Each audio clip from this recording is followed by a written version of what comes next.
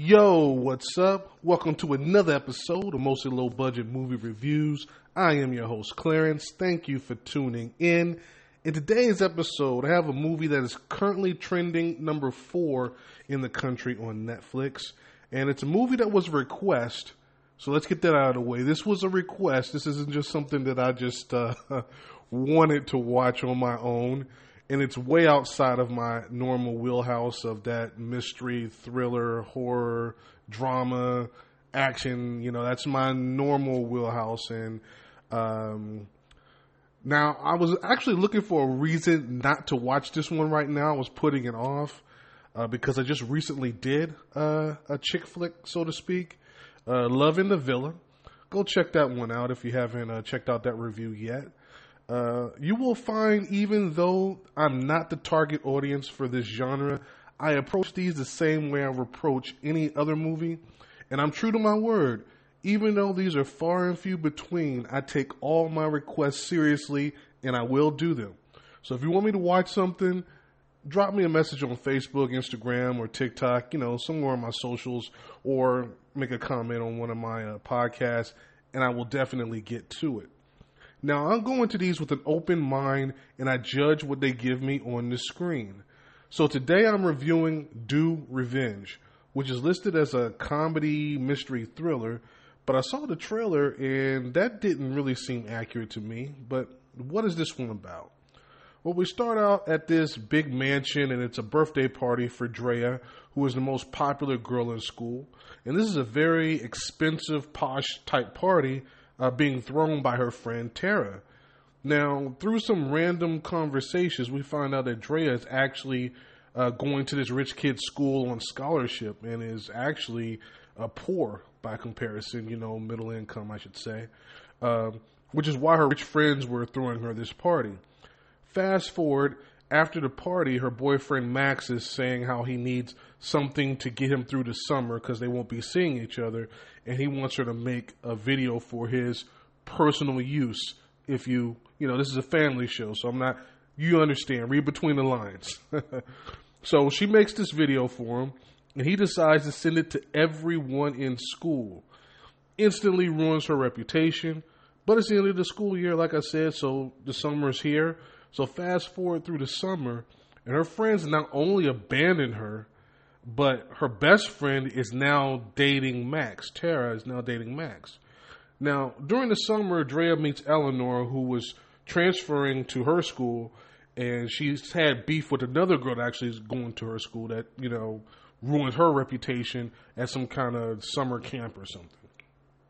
So the light bulb goes off, and Drea says, hey, why don't I get revenge on the girl that hurt you, and you get revenge on Max from me. We'll work together and we'll come up with some plans.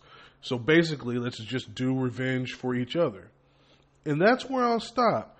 From there, we see how the plans unfold and they go about getting their revenge. But the question is, will this revenge be everything that they hoped for? And what will they learn about themselves in the process? So what did the pros think? Well, they came in at an 85% on 62 reviews on the Rotten scale, with the audience at an 80% on over 500 reviews on the Rotten scale. So, a lot of reviews here. So I think that's a solid score to go with. And what did I think? Well, let's start with the positives, and let's get the basics out of the way first. Everything looked fine, you know, looked good. Soundtrack was pretty good. Good performances from everyone. These characters are really unlikable. I mean, I really didn't like any of them. I can't relate to rich kids and their issues, so I didn't understand how they expected me to feel anything for these kids, let alone feel sorry or root for anyone in any way. But let me get to what really turned this for me, because that's how I felt while I was watching it. So I'm an hour in, and I'm already formulating how this is going to go. Since it was following the formula up until a point. I was like, well, okay, what's going to be the catalyst to kind of mess up their arrangement, you know, between Drea and Eleanor, and they're going to do something that, you know, they're going to disagree, and then it's going to mess up their whole revenge thing. Okay, That's where we're going. And they do that as planned, but there's like 45 minutes of the movie left. And I'm like, what are they going to do for another 45 minutes? It's not going to take them that long to like figure things out and make up and then finish, the plan. But then they hit me with this massive twist and they reveal something that flips the whole thing and gives it a new perspective to everything we saw up until that point. And that makes it all work. I mentioned earlier how horrible these kids were and self-absorbed, but they had to push you to that point to make them redeemable at the end. Drea needed that extreme to understand what kind of person she had become to fit in with this crowd, how she had lost herself in all of that popularity stuff. And I felt like she really got it. And Eleanor has her own journey too, which is intertwined with Drea's growth. I thought it was really well done. But let me get to these negatives. The whole setup of Drea just isn't realistic to me. They needed to explain how she rose to popularity from where she was. And they don't do that. I mean, she's a poor kid. She can't go where these rich kids go or do what they do. How can she even relate to their world going in? And we all know how teenage girls are. I could maybe see her being associates with somebody, but not them holding her up in such high regard and she is like their leader. I didn't buy that at all. And, again, she's like middle income and she dressed like she came from money, like she was rich. So none of the other stuff matched up. And with her level of popularity and with her friends and her resources, would a leaked video be enough to bring her down completely and just really crush her whole world? I could think of a bunch of ways they could spin that. And that almost messed up the whole thing for me. But I took my own advice. And you guys, regular listeners, well, you probably don't know what I'm going to say right now, or you should know what I'm going to say right now.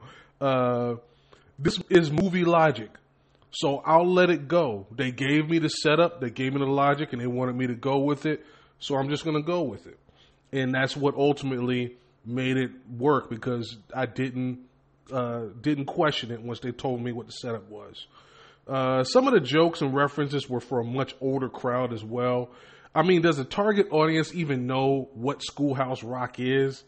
There are a lot of references like that, and that's just little nitpicky stuff.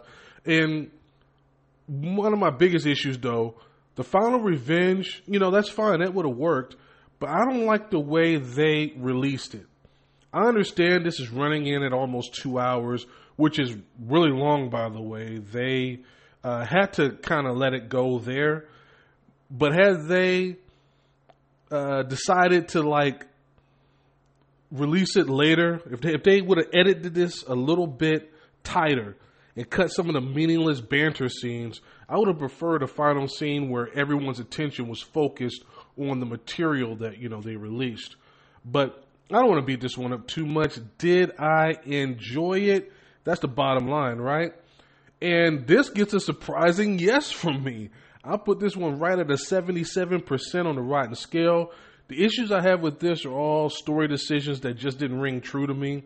I don't think a poor kid could even run with that crowd. I don't buy that the video, once we know that she's as popular as she is, would have completely ruined her the way they had it, not with the resources and level of popularity she was at.